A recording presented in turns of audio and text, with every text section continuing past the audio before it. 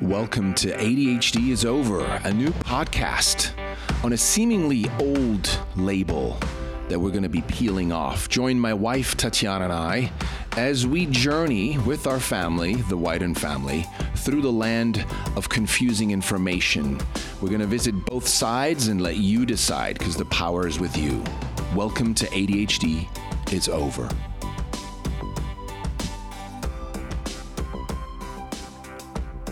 Hello, and welcome back to our podcast. It's so good to have you here. You who are listening in from one of over 70 countries.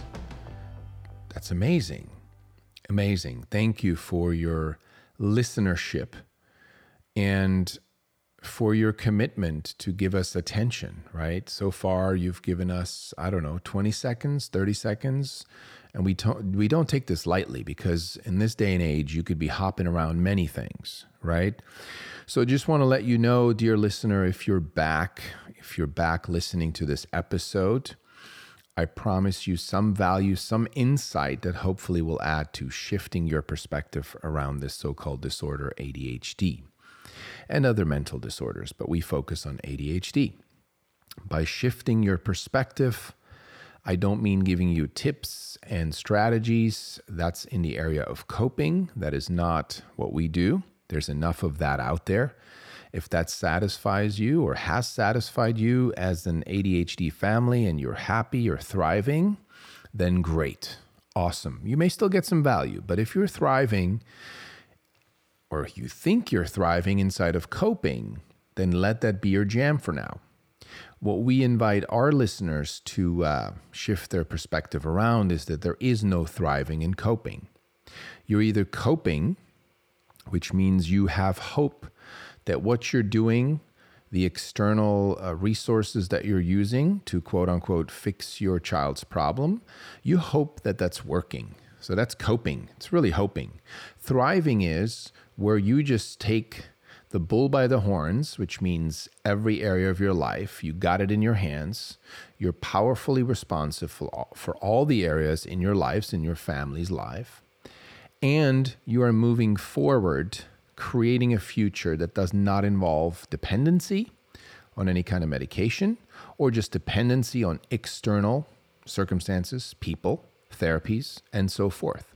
And again, we're not saying therapies and other like supplements, things like that don't work. They all work. They all have a little bit of they're moving the needle a bit.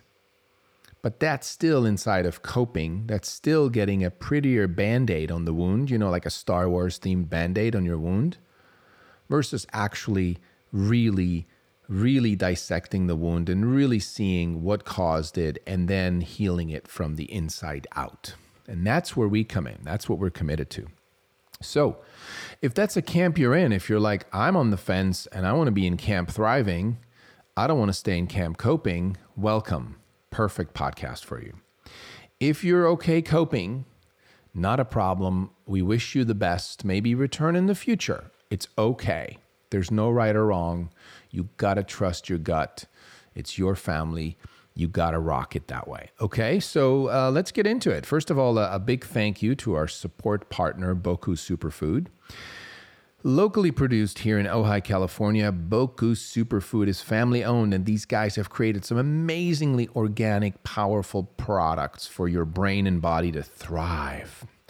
I recommend you check out Boku, B-O-K-U, bokusuperfood.com. Look at the products.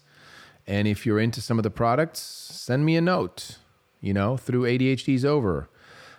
Send us a note and we'll hook you up with a discount, a personal VIP discount. But I can tell you from my personal use, their proteins, the green powder, red powder, superfoods, puts a little bounce in my step, Almost a bit like having coffee, but I'm no longer drinking coffee, at least for now, and I feel really fresh and clean, and I can focus a bit better. So I know some of you are thinking, oh, so you are admitting that you have a focus problem, so technically you do have ADHD, but you say there's no ADHD. That's a longer conversation. I don't have ADHD. Nobody has the thing called ADHD because it was made up. The term is made up, so hence you can't have it. You can have symptoms that we've labeled as ADHD. Yes. And I know this is splitting atoms, especially in the Department of Language, but that's very important. If this is your first episode, know that we will be splitting lots of these atoms in the area of language. What words to use to describe yourself or your symptoms to people in your life so that you can thrive and you're not labeling yourself with something that you've been sold that would actually give you benefits if you joined the victimhood and you had pity parties around ADHD. We just call bullshit on that because there's no power in that. So anyway, let's rock it. Let's get into it. Today's episode is called, and by the way, if you hear a noise, for some reason my laptop has been really loud, the fan on my laptop, so I apologize ahead of time. I'm going to do what I can to remedy that. But in the meantime, let's get going. Today's episode is called Compulsory Compliance Disorder, CCD. Does it exist? I don't think so. We made it up. Why did we make this up? Well, short answer, first of all, for a little tongue-in-cheek fun, right? I mean, if the medical or the psychiatric world can just make up disorders, well, then we can too, right? Why is this a disorder, you may say? What is compulsory compliance disorder? Well, let's kind of look it up. I looked up some of the definition, right? So for example, compulsory means mandatory, enforced, and compliance means, and you're probably, it's kind of an easy guess, right? But I just wanted to read you the definition, conformity in fulfilling official requirements. So it's kind of two things, right? You're getting a requirement, compulsory, and then you're in compliance of it. You are fulfilling that requirement, okay? So then what is this thing called compulsory compliance disorder, you may say? Roman, tell us, what is it? Okay, I'm a very firm believer that by literally forcing our children into a square block, we take these unique shaped blocks. I'll take that back. We take a unique shaped block and we force them into these square. Let me take it back again. Okay, we're taking these unique shaped pegs and we're forcing them into square holes, the education system. And we are expecting them to fulfill these requirements, right? The compliance of the compulsory, right? So in other words, we are expecting these unique children to do what we tell them to do inside of this box called education system. Now, the disorder that I've coined, compulsory compliance disorder, you could say is a disorder that I think we're creating because we're essentially forcing our children we're squeezing these uniquely shaped pegs into these square holes. And if it doesn't fit, here's what we do. We shoehorn them in. What's the shoehorn?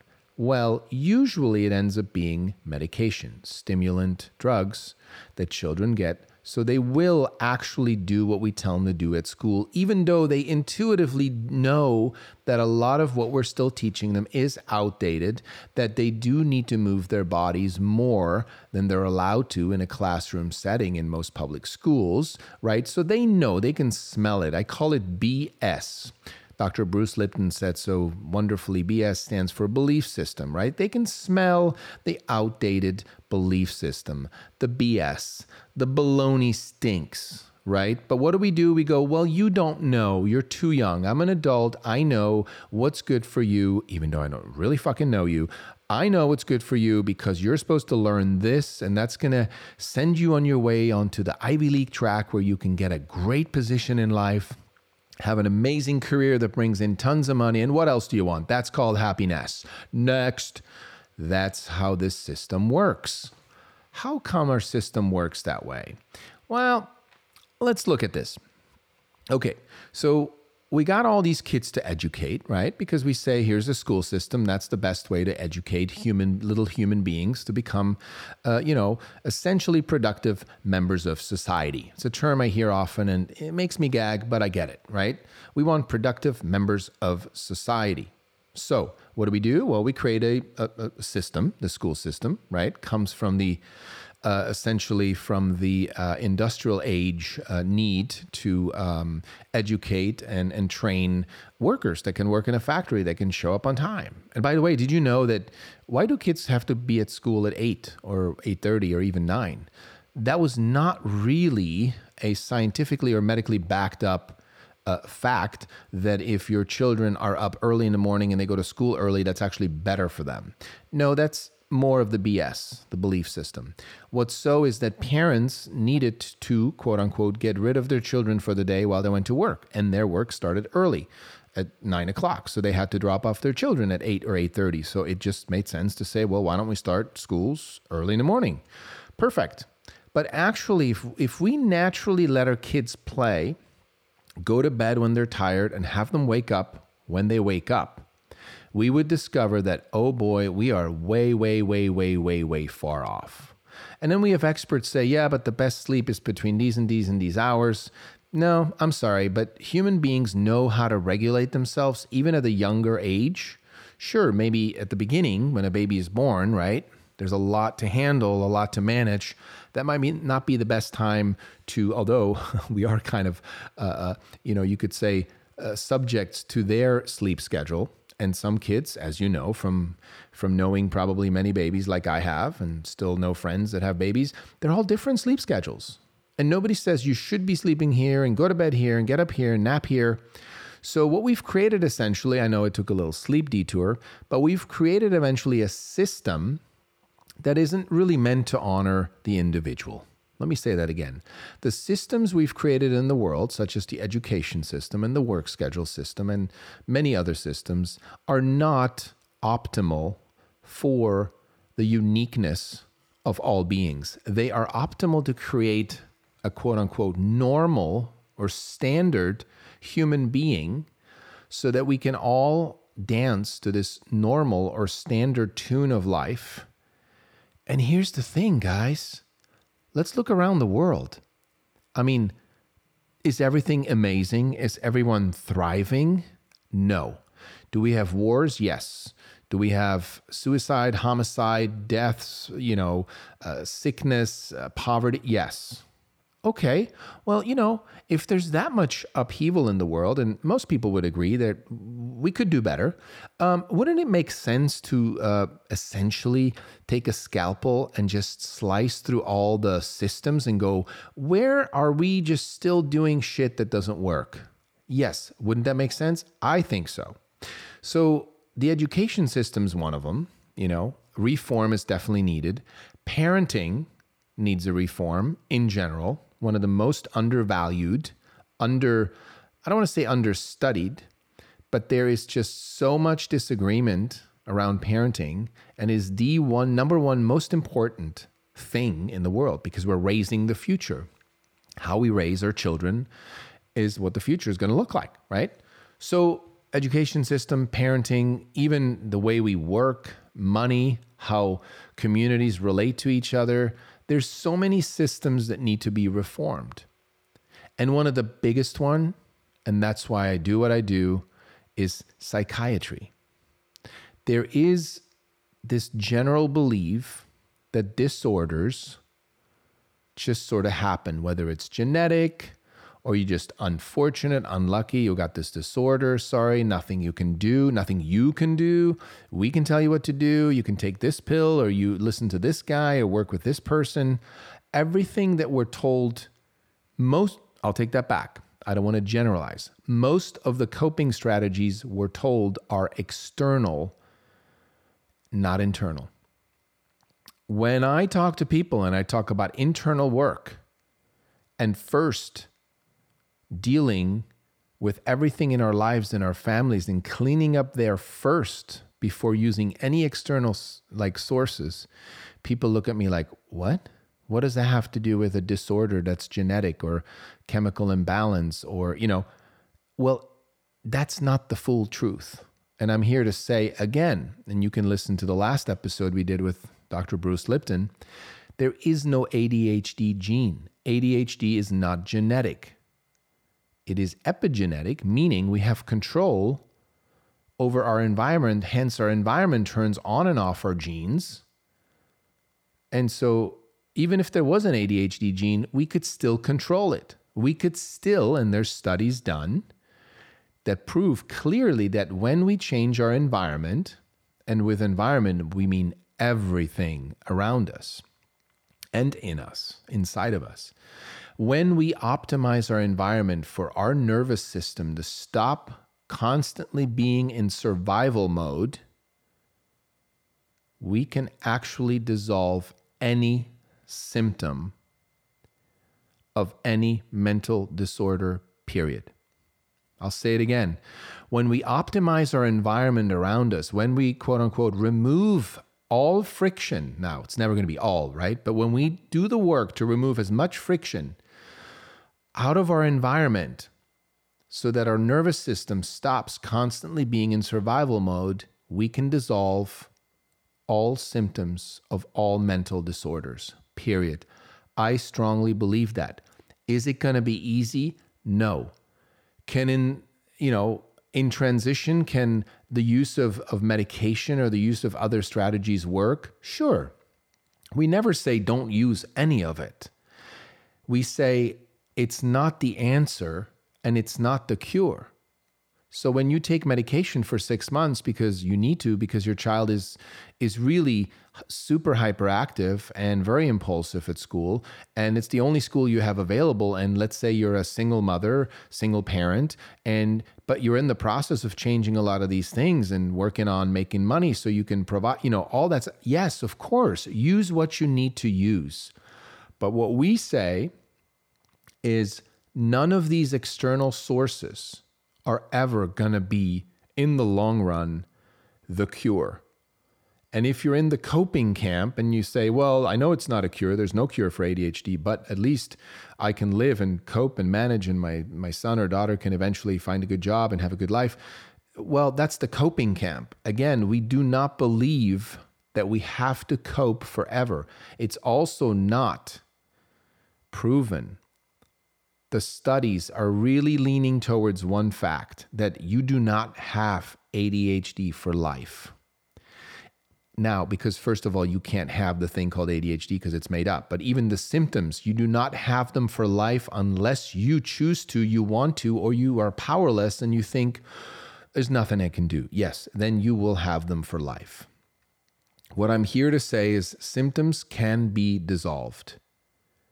They can be dissolved if the right work is done, if the person wanting to dissolve their symptoms is open to the fact that when that person, including the parent, so they're handing this energetically down to the child, is doing their deep work, trauma work, past nervous system attack repair, PTSD kind of work.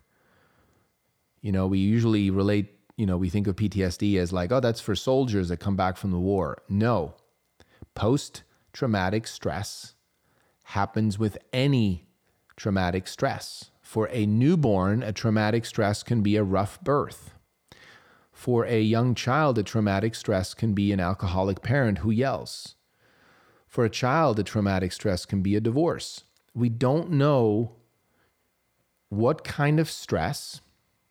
People always get bent out of shape when I say trauma. Everyone has trauma. Get the fuck over it. We all have trauma. Moving on. So I'll use the word stress, though, for the sensitive ones. We can't say what kind of stress causes what kind of child's nervous system to go into hypervigilance survival mode. We can't. We pretend we do. We try to normalize children and say, well, 8 out of 10 children don't eat this, and 7 out of 5 children, or 5 out of 7. Fuck that. That's the normalizing standard bullshit that we're doing, trying to squeeze these irregularly shaped, unique pegs into square holes. We got to stop that because we don't know what kind of stress will cause what kind of child to start to show symptoms of what we call mental disorders, because that's where we need to do the work. We need to be investigators, detectives into our own past, into our own traumas, our family history, our ways of parenting that we've inherited from our parents. Because sometimes when parents talk to me, I ask them, where did you learn your parenting? And I keep a straight face and they're like, what do you mean? And the answer behind what you mean is like, of course, from my parents. Yes. How did they do? How did they turn out? Really? Right? And not to blame parents and grandparents and great-grandparents. Everyone does the best they can. But we now have so much information available to us that it just breaks my heart when I see parents stop at medication. And trust me, I've talked to many families in the recent, even 2 months. I've probably talked to a dozen families who are dealing with ADHD or the diagnosis. They're all on the fence. So they call me or they call a friend of mine and they say, call Roman. He's got all this research, right? And I talk to them. And they all say the same thing, that it didn't take long for either a teacher, principal, psychologist, someone to say, you should put your child on meds. It didn't take more than 1 or 2 meetings. All of them have said that. All of them. Again, we're not anti-meds. Some of our experts are that we've interviewed. I get that. I appreciate and respect their stand. We're not anti-meds, but we are anti-meds being sold as either the cure or the most effective coping mechanism or even as the only thing that works, right? So that we are anti because we have enough evidence, we have enough studies and statements from experts to say that that is not the full pictures. Parents should have the full picture. Not even talking about the effects, the side effects that some of these drugs can have. I'll let you read up on that if you're into that. Mad in America is a great resource, a website by Robert Whitaker, who is also on our podcast. Another great resource is the work of Peter Breggin, Breggin. He will be on our podcast in May. There's many sources. There's many experts out there that will gladly talk about the side effects of stimulant drugs. Now, that's a bit like a roulette, crapshoot. Your child may be fine, or some children have died or have, and that's the worst case, but, have had serious side effects. And we have some of those stories, again, also on our podcast. So anyway, that was a side note because I just want you to know we're not anti-meds. But when parents are sold this incomplete narrative, it's not a false story, it's not bullshit, it's just incomplete. When scientific studies have been cherry-picked to favor the big corporations, the pharma or the big psychiatric conglomerates or the support, groups around ADHD, when that's cherry-picked, I have a problem with that. You got to give me the full truth. And that's why we started this podcast. So back to compulsory compliance disorder.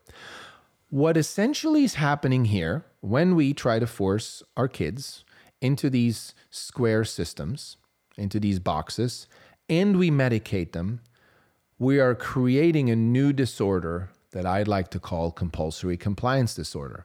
We are creating little human beings that are going to grow up to be adults that are externally referenced, meaning they cannot trust their own intuition, their own gut feeling, which is, by the way, the most important thing to have to stay, when we say stay true to yourself, stand up for what you believe. Well, you can't stand up for what you believe if you don't trust your own gut feeling, because what's going to end up happening is you're going to be standing up for something that you believe because of someone who you believe should be believed has said so, which is not your own gut feeling. And the issue is that we're creating a whole generation of children that are going to be adults that are not going to know really who they are, what they actually want to do moment to moment in life. They're always going to look to the outside for advice, for strength. They're going to be the kind of people, and I mentioned this before, I apologize if I repeat myself, but it's such a great example. When you go to lunch with your friends and there's that one friend who looks around the table and everyone's decided, they're like, I don't know what to get. What are you getting? What do you think? What are you getting? What should I get? Right? That's an externally referenced person. Now, this is not a term I'm using. It's potentially used by other fields. I'm just using it to give you a quick visual Externally reference, meaning you look to the outside to reference, right? You go, what should I eat? And look, these are little tiny things that we go, well, it's no big deal. It's somebody who, they don't like to decide on what to get for lunch. Whatever. But it is a big deal. It's a big, big, big, big deal, because I guarantee you in their lives, that doesn't just show up there. And so essentially we become dependent people. And there's no mistake why we use, even in drug use or drug abuse, we use the word dependency. Because stimulant drugs can make us dependent. And I know the pharma and the psychiatric community tends to say, no, these stimulant drugs aren't causing dependency. Well, here's the thing. There's two types of dependencies. There's the body, right? Where suddenly your body, in the case of meth or other drugs, where your body needs to have it, or you're going nuts, right? It's a body dependency. And look, I'm not a scientist or a doctor, but I just want to make a point here that in the case of stimulant drugs, you may not feel like your body needs the drug, but there's a psychological effect that as a child or as a young adult, you feel that unless you have that pill again today, everyone around you is going to hate you. You're not going to get your homework done, and you're going to be singled out. And you know what? I'll just take it. So there's a dependency of a different kind. There's a dependency to function in the world, right? In your little world with the least amount of friction. And yes, it is our job to remove the least amount of friction in a child's life as a parent. But by doing it through medication, we're actually doing them a disservice, because that child is eventually going to become dependent. And there are many studies, contrary to what the scientific or the ADHD community likes to point out, that, you've heard the term, if your son or your daughter isn't going to get medicated for ADHD, they will later self-medicate. Well, what they're saying is, well, if you don't put them on meds now to handle this ADHD, then later they're going to do other drugs like marijuana or cocaine or blah, blah, blah, or alcohol, right? Well, there are so many contrary studies, especially there was a huge study done at Berkeley, I believe in the 90s it was supposed to be published by Nadine Lambert, who had followed 30 children into adulthood on Ritalin, and actually pretty much disproven that myth that children who are not medicated for ADHD later in life will self-medicate. It was actually the opposite. Children who were medicated, in this case with Ritalin, ended up having a higher rate of smoking, doing drugs, alcohol, and so forth. So again, we want parents to have the full picture. Now, this study, by the way, Nadine Lambert's study, you can Google that, never got published. She, unfortunately, and perhaps mysteriously, died in a car accident before she was able to publish that result. I'm not saying there was any wrongdoing here. It's just a little strange. But, anyway, moving on. So what we're saying here is that to create children who cannot trust their intuition, and I always say this, impulsivity is a good thing.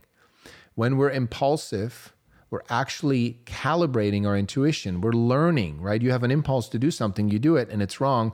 You just learned a lesson.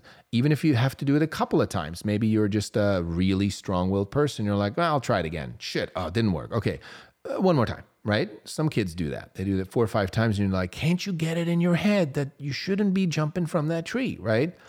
But impulsivity is how we calibrate our intuition. And when we tell children not to be impulsive, and let me medicate you so you're less impulsive and you're less, operating on your own doing, and you're becoming now what we say compulsory compliant, right?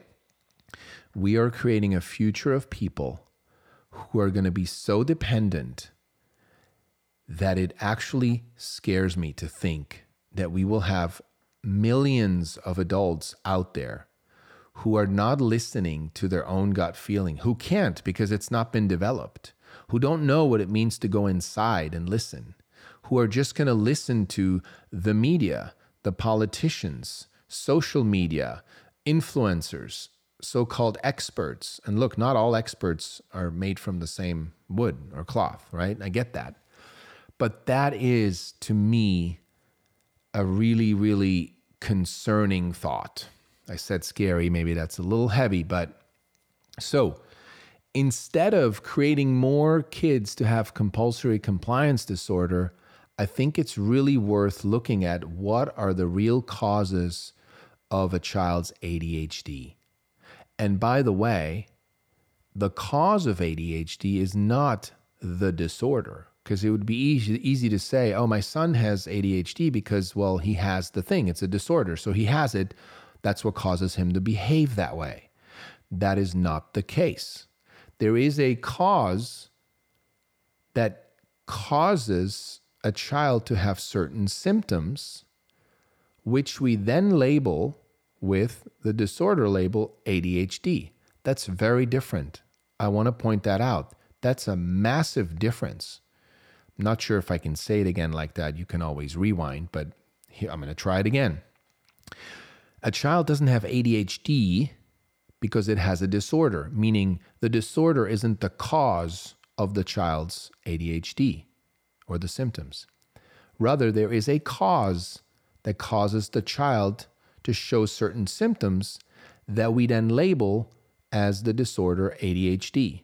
That's a huge difference. That is an atom I happen to need to split again and again for people, because it's so easy for someone to say, what are you saying? ADHD is not real? Well, yes, we're saying it's made up. So not that it's not real, it's just made up. Well, that's not true. It does exist. We never said the symptoms don't exist, but we're saying the label is human-made. It's made up. If we didn't have any language like speaking or written, spoken or written language, there would be no ADHD. It would just be a child doing what it's doing, and then it would be a parent or educator helping them to remove friction in the environment for them to perhaps be less hyperactive or less worried or less impulsive and so forth. There would be no ADHD. But because we have language, written and spoken, we've created that label. Again, that's an atom that I like to split often, because people get so bent out of shape. When somebody says, in a comment or feedback, they say, fuck you, saying ADHD doesn't exist, I know they did not listen to any episodes. Because if they did, they would get that we're not denying anyone's struggle, right? That we always say the struggle is real, the label doesn't have to be. And we make important and valid points why the label itself isn't actually constructive, but it is destructive. It is not actually empowering a person, it's disempowering. It is not actually leading them to thriving in life, it's hooking them on coping. Why? Because coping is a big business. Thriving, responsibility-empowered thriving, could be a business, it's just not a big business yet. So the money is in the coping world. And again, I'm a business person. There's nothing wrong with making money. There's nothing wrong with business. I just feel like this little snowball of helping kids has turned into this avalanche of just milking parents and kids for money and hooking them on things that we now know are just not the full truth. Parents, you are not presented with the complete narrative when you just Google ADHD or diagnosis on ADHD or treatment. You are not presented with the complete narrative around this disorder. And that's why we do this podcast. And if you're still listening, I want to acknowledge you for your commitment to yourself or your son or a friend or a family member to perhaps be able to shift your perspective around this so-called disorder, that your child is not the problem. The child is not a or the problem. If we can get you to shift the perspective around that, so that after that you can start to heal yourself and then your child, with your child will automatically heal when you heal as a parent. Only then can we as parents truly honor the uniqueness of our children. We cannot do that unless we shift our perspective and heal our shit. That said, healing our shit is a lot of work. It is a lot of work. I can tell you because I'm in it right now, myself, cleaning up my own childhood trauma, how it's affected my family together with my wife. We are deep in it. It is not pretty work. It is messy as fuck. Messy. But one of my favorite sayings is, what's in the way is the way. There is no way around it that will lead to thriving and fulfillment. There's a way around it. Medication. There's a way around it, but it does not lead to thriving for a family and leading a fulfilled life. It cannot and will not. And that is why we do this work. That is why I sometimes can't get out of bed or have to cut my walks short when I walk my dog in the morning because I have an idea, a thought, or a guest I need to contact, and I'm like, I need to get back to the computer. This needs to be out in the world right now because I have so many parents reach out to me and they're lost. They're like, we've tried everything. We did this and we did this and everything. Most of the things are external.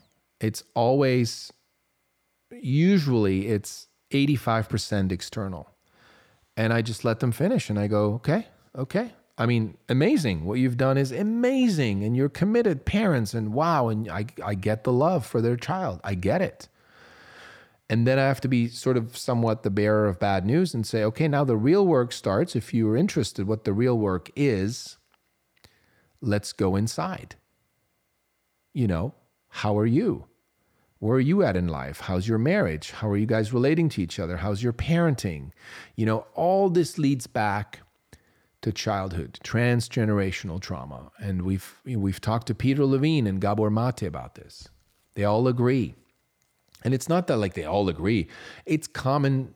It's not even common. It's not common. That's not true. But scientific studies have proven over and over again that how we are parented by our parents is how we autopilot parent.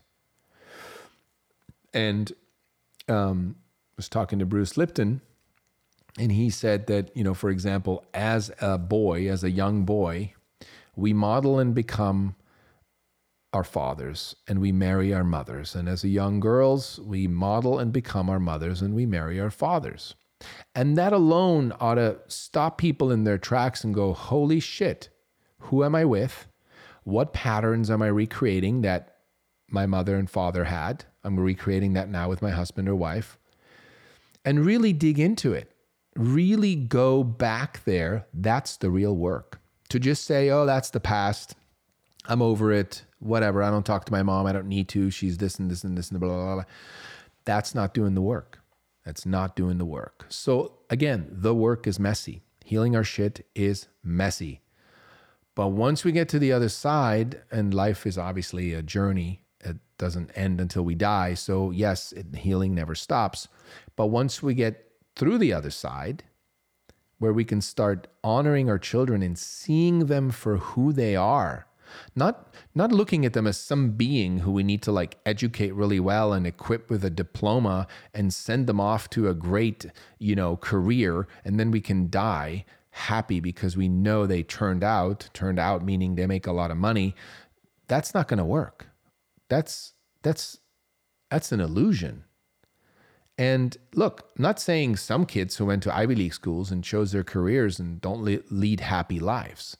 But in general, the academic pressure, the anxiety that we put onto our kids already in kindergarten. I know parents in kindergarten are talking about MIT or Harvard or, feeder schools. I mean, the pressure. And look, even if your child is you don't put that pressure on your child, but they're in class with a child who's like, well, I'm going to go to MIT and I'm getting into this college and da-da-da. I mean, it's just spreading around like a cancer. And that's a big problem in this society. I mean, this anxiety around academic performance is literally driving a lot of our kids into the hands of psychiatrists and medication. That's a huge culprit. On top of, unhappy marriages and abuse and alcoholism and dependency and, stressful births and unhealed trauma during childhood, all of this is driving our children into the hands of psychiatrists and psychologists.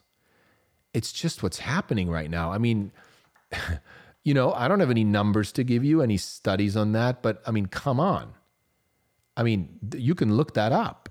There was a study I had recently where it was like children on psychotic, or what do you call it, suppressants or medication for depression, anxiety, eating disorders, ADHD, you name it, all the disorders.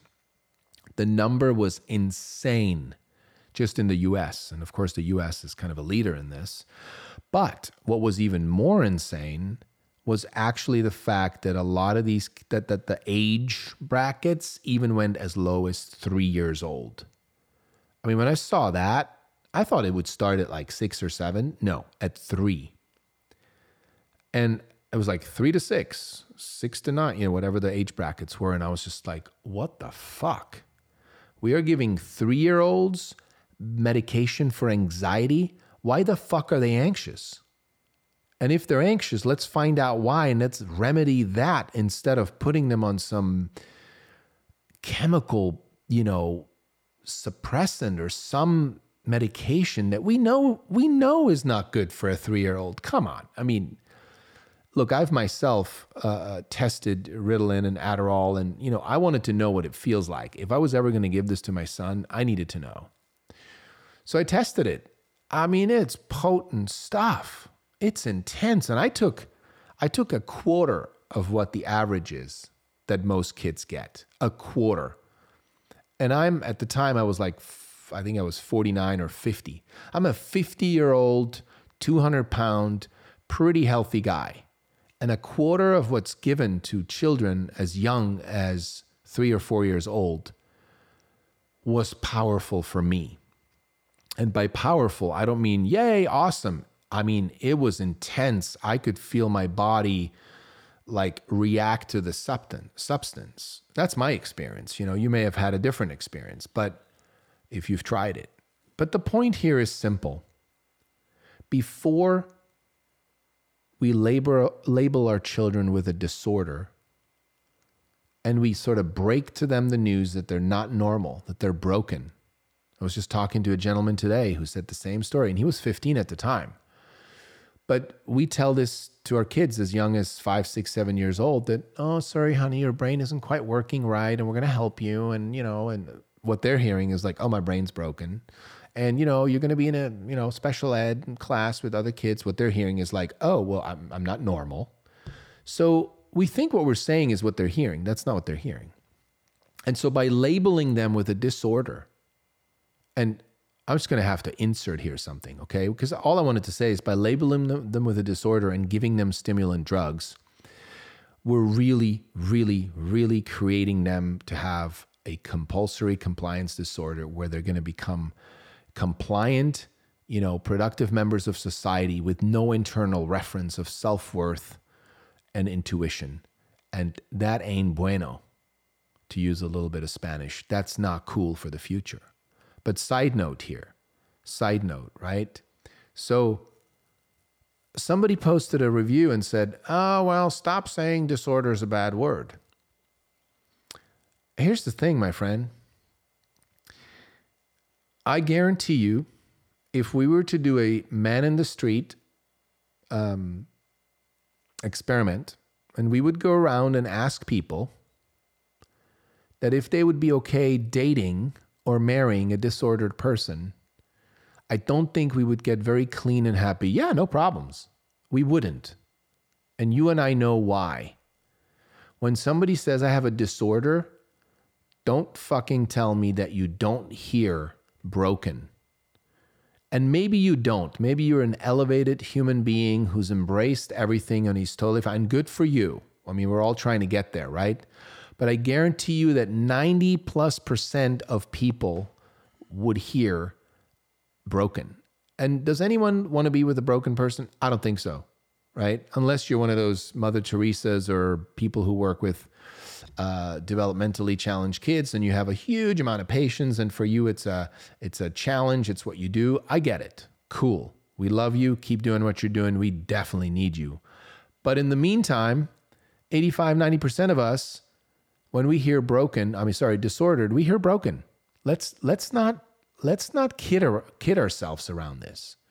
And so I'm clear that person who left that comment, because I had to chuckle, A, didn't listen to our podcast, and B, it's not about disorder. It's not about the word. It's about the meaning that ADHD, the heaviness that it has, kind of like an avalanche, like I said before. It used to be a snowball of let's help children be less hyperactive or compulsive. Now it's this giant machinery, this doomsday meds and disorder and special ed classes and parents struggling, and you need a coach, and it's not my fault, and it's genetic, and this giant black snowball has turned into this little white snowball has turned into this black avalanche rolling down the hill towards humanity, right? And we got to stop it. We have to look at why our children do not feel safe in the world, why they do not feel safe inside of our own families. It is ignorant as parents to think that a pill will correct our child to be less this or that, to feel more safe, to be more calm, to be less him or herself. It is ignorant. It's ignorant, not in a bad way. When you ignore something, you just turn the other way. It doesn't make you a bad person. You're just like, not now. I don't want to look at it. It's cool. I get it. Not everybody's willing to do the work. Not everybody's willing to repair, a marriage or a relationship with their ex-husband or wife. Not everybody's willing to look into their childhood and look at what trauma have I not gotten over? Why do I have these patterns in life? Why do I get triggered when my children say this and this? Why do I get angry a lot? Why do I drink? Why do I need to, whatever, you fill in the blank. That's where the answers lie. Inside of that inquiry are all the answers to essentially healing the environment our children grow up in. We are a huge part of their environment. We, the parents, our ways of being, our behaviors, our parenting patterns are a massive amount of their environment. And like we said at the beginning, it is proven in epigenetics that the environment has a huge effect and can turn on and off so-called genes.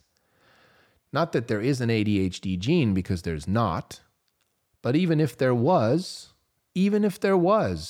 we are in charge. We are not powerless. This is not a genetic doomsday prophecy when you hear, oh, your son has ADHD. No, look at it like a check engine light of the family. Your son is simply saying, I don't feel safe. Something happened. I don't feel safe. I can't relax. And this environment has too much friction. That's all they're saying. It's not what they're saying, but you get what I'm saying. That's really where we ought to look. That's the only place that's going to dissolve those symptoms over time, that will actually have our children grow up into adults that have a very strong self-worth, that can rely on their intuition to make choices, to move forward step by step in life, to create a life they love, truly become happy and fulfilled. That is what we ultimately want as parents, isn't it? And we're here to say the coping camp ain't going there. The thriving camp is definitely going there. So you choose. Both camps are fine. We're here to support you in your journey wherever you're at. And if you'd like some more information, or you have a question, you have an idea for a topic of a podcast or a guest, or you want to debate on one of the episodes, which we love doing, please write to us. Go to ADHDisover.com. Write us an email. Or if you want to hear more about the movement and you want to stay in touch about our documentary that's coming out early 2022, you want to hear about the book we're working on, there's going to be for now a digital speaking tour, eventually hopefully a physical tour. Write us, sign up, put your email on our website, sign up for the newsletters to stay in touch. I want to leave it here today. I want to thank you for your time and your attention that you've given so graciously, and we really appreciate it. If you've listened this far, we definitely love you, appreciate you, and feel free to share this episode with family members, friends, loved ones, whoever you think could benefit from this point of view. Again, we are not the right point of view, but we are the point of view that is about thriving, and it is about fully being responsible for our lives and ultimately being in power, not being powerless and dependent, because that is coping. And there is a choice. We do have a choice. We can choose the empowered side. We don't have to be victim to the disempowering side. And all we want is for everyone out there who thinks they have ADHD or who are in this sort of victim mentality of like, I have it and that's it, there's nothing I can do. We want all of them to thrive. So we want all of them to be reached. We want to challenge all of them because we know that ultimately on the other side of this debate is just a powerful freedom of knowing that I don't have anything that's going to control me. I'm going to control that. I'm in charge here. I say how it goes. And that's creating autonomous, independent people who are going to create a future that's bright and unique and fun, not vanilla, square, boxed in, compulsory compliance, productive members of society. Of course we want to be productive and we want to be part of society, but not in this compliance kind of way. Who does? I don't.